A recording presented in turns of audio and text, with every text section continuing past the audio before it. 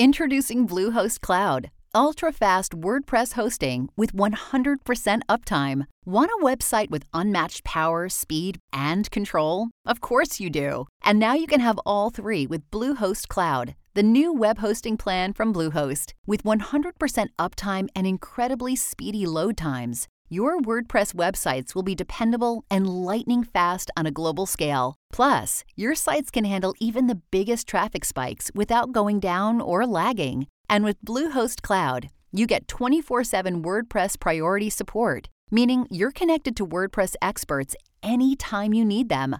Not to mention, you automatically get daily backups and world-class security. So, what are you waiting for? Get Bluehost Cloud today by visiting Bluehost.com. That's Bluehost.com.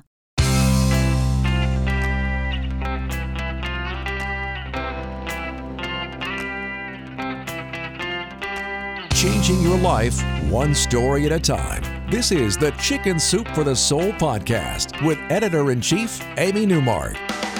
Hey, it's Amy Newmark, and it's Friend Friday on the Chicken Soup for the Soul podcast. And today we're talking to William Dameron, who is the best-selling author of a new book about forgiveness, living a lie, and finding a new life. He also has the dubious distinction of unknowingly having his photo used in hundreds of catfishing schemes. We're going to talk about the power of forgiveness to change your life, and also about how William became a best-selling author while still maintaining his full-time non-writing job. William, welcome to the podcast. Thank you so much, Amy. I'm really happy to be here. Yeah, we're so pleased to have you. I downloaded your book on Kindle the moment I saw it. And, well, let me tell everybody a little bit about your background. You're an award-winning blogger, you're a memoirist, you're an essayist, and you're the author of the book that I love so much, The Lie, a memoir of 2 marriages, catfishing, and coming out. And your work has appeared in the New York Times, the Boston Globe, Salon, Huffington Post, and in the book Fashionably Late, Gay, Bi, and Trans Men Who Came Out Later in Life. And surprisingly, for such an accomplished author, you are an IT director for a global economic consulting firm. And I think that's really interesting because there you're educating users about cybersecurity, and your own picture was used for catfishing. William, his husband, and blended family of 5 children split their time between Boston and the coast of southern Maine. So, you know what I want to ask you first, and we have a lot of authors listening to the podcast. What's it like to be published by Amazon, and how did you decide to go with Amazon instead of a conventional publisher? Yeah, it's been a great experience working with Amazon. So the imprint that I work with is Little A, which is the literary fiction and nonfiction imprint of Amazon. I think there are about 15 imprints.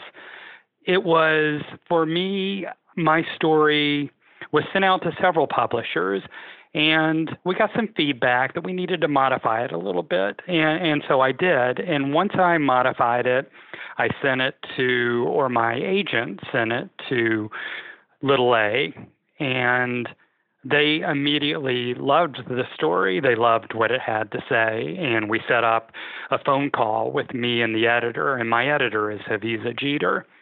And the first thing she told me was, okay, this story is not a story about coming out. This is a story about forgiveness, because that was really hard work too. So she had a real vision for the book, and her vision matched up with my vision. And I wanted to make sure that my story got into as many hands as possible. And Little A acts as a boutique publishing firm, but then has the marketing muscle of Amazon. So for me, it was really the perfect marriage of how I wanted my book to get out to the world, and also how I wanted my story to be seen in the world.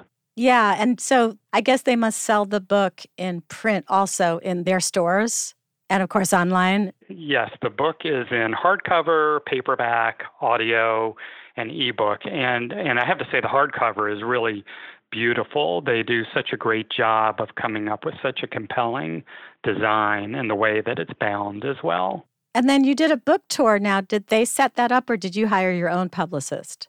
Actually, there was a publicist that I worked with, Shreve Williams, that Amazon set up for me, and it was a great experience. So there was an internal publicist that I worked with at Amazon, and then an external publicist who worked with me and with bookstores to set up these book readings and signings. And it was really a fantastic experience. I had the chance to get out and talk to readers, and they could ask me questions, and it's something I really love doing. A lot of people don't really like getting out in front of audiences, but I think it gives me energy. So when you have a print book published by Amazon, do they sell it to other bookstores outside the Amazon system? It is available. It is available for purchase in bookstores. Bookstores are a little reticent because they're scared of the big, Amazon creature that it is, but they get the book through the same channels as they would get any other book. Most of my book sales are done online, and they are in electronic format, but they are also sold in some bookstores as well. Okay, I didn't know that. I wanted to talk about that because I was so fascinated by the whole experience of someone being published by Amazon and having it be a good book, because many, many, many years ago, when people got their ebooks onto Amazon, I'd read them. I'd be like, oh, my God, this needs editing, And now they have really good books. Right. Yeah. It was very much the traditional publishing experience. It follows that model completely. So I did work with an editor. I went through 3 or 4 copy edits and proofreads, and I have to say they were incredibly meticulous in proofreading and copy editing, and the developmental edits with my editor just really made the book sing. My editor is a poet who has been published in Tin House and The New Yorker, and so it was a really good marriage of our talents. That's really great. Now, I know this book came about at least partly because of your experience with your photo being used for catfishing. I think that most of our listeners know what catfishing is, but in case they don't, can you explain how that works? Sure. Catfishing is a term that comes actually from a documentary by Nev Schulman, who he wrote and directed a movie called Catfish. And what happened was somebody used pictures of someone else online and created a fake person and reached out to him. And they began this online relationship where they would write back and forth, and this other person was pretending to be somebody they weren't because something was missing in their life, and so they just became another person. They used somebody else's pictures and sent them to him. So that's where the term catfish comes from. My picture was stolen, and it was used, it's actually synonymous with the search phrase 40-year-old white man or 40-year-old man selfie. And so what happened was men would do a search. They would find that picture. It was not a celebrity or somebody famous. So they took my picture and created fake dating profiles. And I found out by a woman who had a 4-year online relationship with someone, did a Google image reverse search, found me, and let me know that this was happening. And she wasn't the only one. There have been countless women who have contacted me about this. Were they getting money from these women also, or was it just a guy who was lonely and a loser and was just using your picture to have online relationships? That's the really interesting thing. Those who have contacted me, none of them have been extorted for any money. The men who were having an online relationship with them were just doing it to fulfill a need that they had. The first woman who had the 4-year online relationship told me that he said he was a married person who was unhappy with who he was, and that online relationship gave him something that was missing, even though it took a lot away from her. Mm-hmm. So we're going to come back after the break with more from William Dameron, and we're going to talk more about how catfishing led to him writing his incredible book. We're going to talk about the book, and we're going to explore the whole subject of forgiveness and how it can change your life. We're back with William Dameron. William, let's talk about how catfishing led to you writing this book. Yes. So my manuscript for the book was actually already written when the catfishing incident happened. And when that happened, this woman who contacted me who had this 4-year online relationship. I got her email, and then I received another email within 24 hours from another woman who was catfished. When I looked up online and found that there were countless women and websites with my picture, it sort of changed my perspective about how I looked at my story. When I was looking at my story before, I was looking very inwardly as to how what happened to me affected me.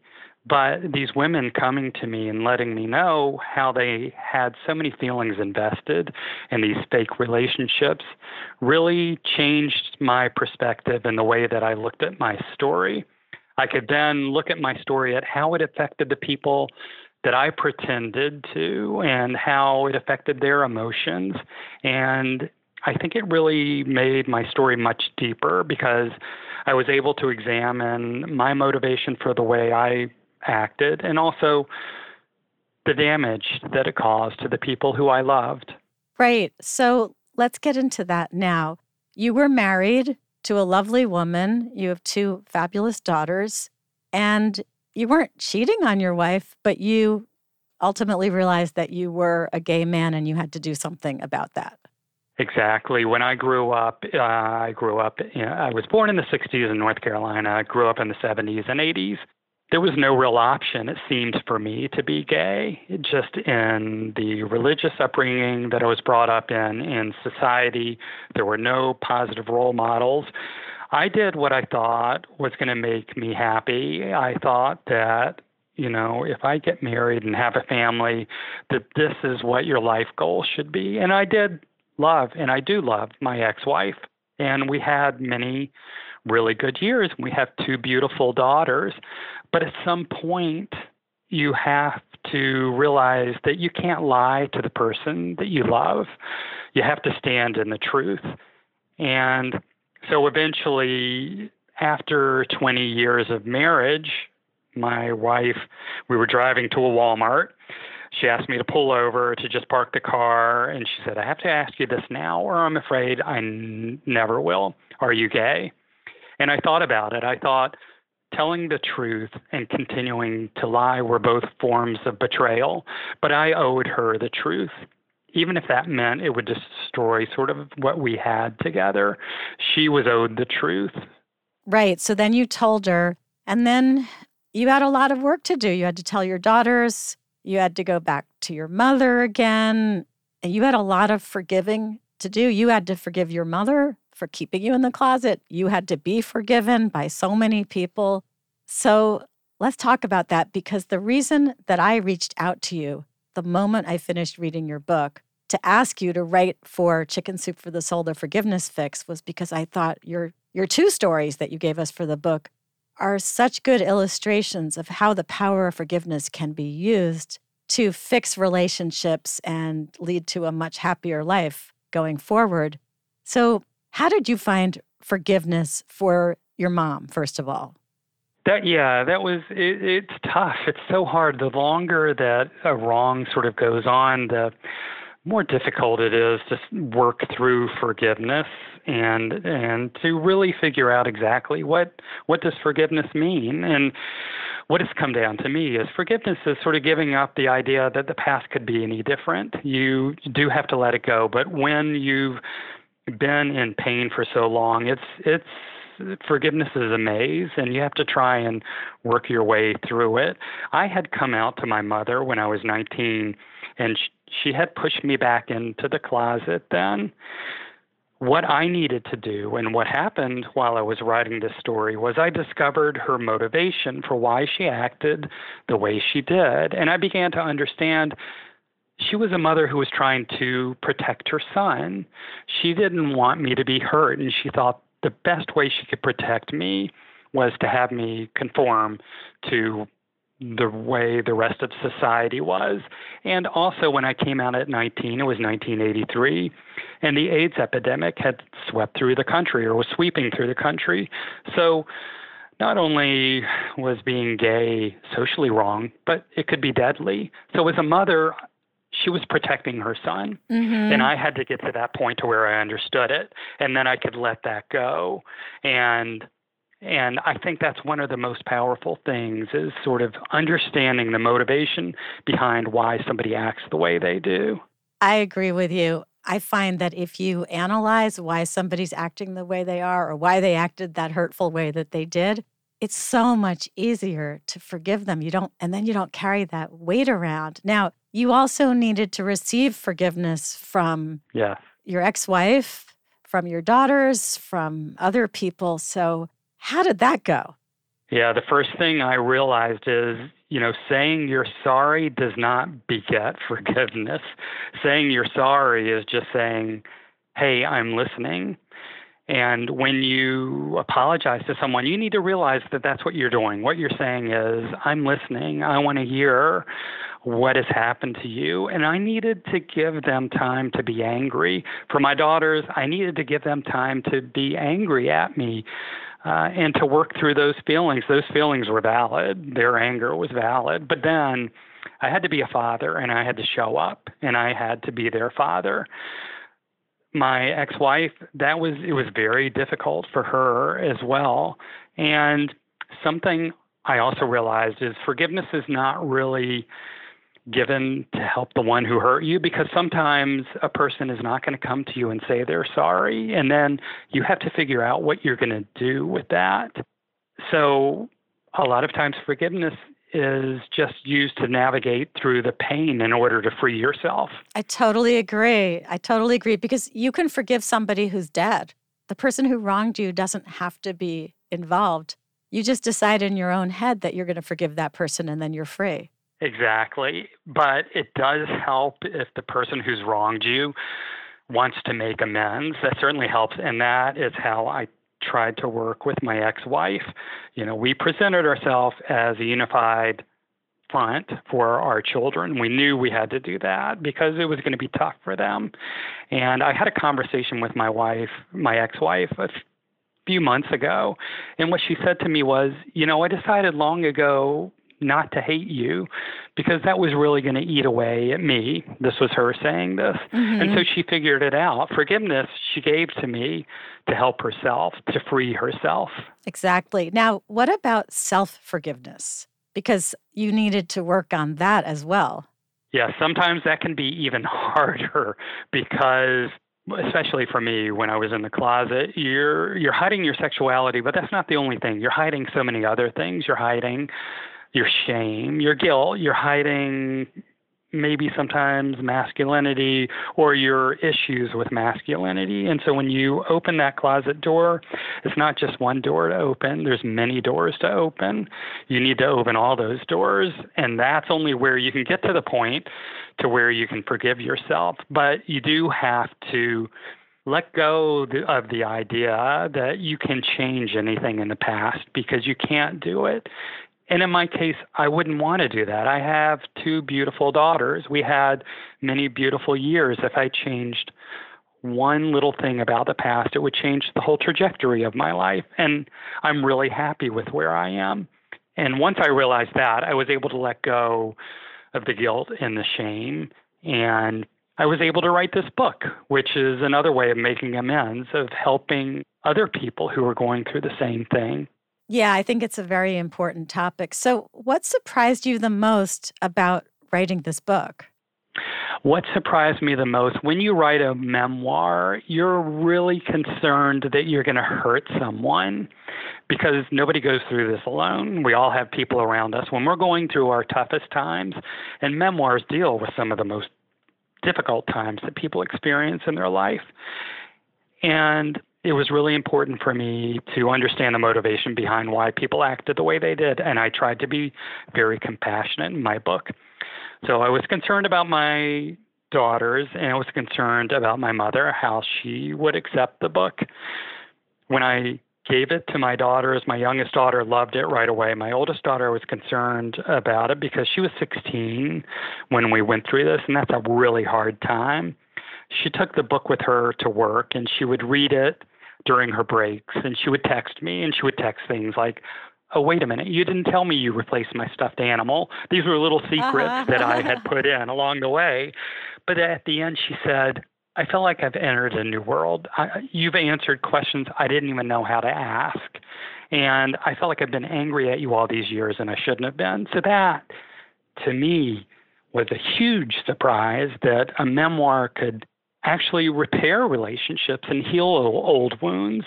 And I have to say the same thing happened with my mother. The first part of the book is difficult for her because she was a different person then, but she evolves to become my biggest ally. And she actually read my book on Mother's Day. She started it in the morning and read through the night. And she sent me a text that said, "I couldn't love you more." That's so great. So that was really powerful. And I know she danced with your husband at your wedding. So that really showed where her head was at. So we are out of time, but I want to tell people how to learn more about you. So I know your website is williamdameron.com and your Twitter is at WCDameron. And I want to thank you so much for giving us 2 stories for Chicken Soup for the Soul, The Forgiveness Fix. Thank you so much, Amy. So I'm Amy Newmark, and thanks for listening to the Chicken Soup for the Soul podcast today. I'm going to be sharing a lot of stories from our new book about forgiveness in the next few months, so make sure you subscribe to the podcast on Apple or Google or wherever you like to get your podcasts. That way you'll automatically get these stories.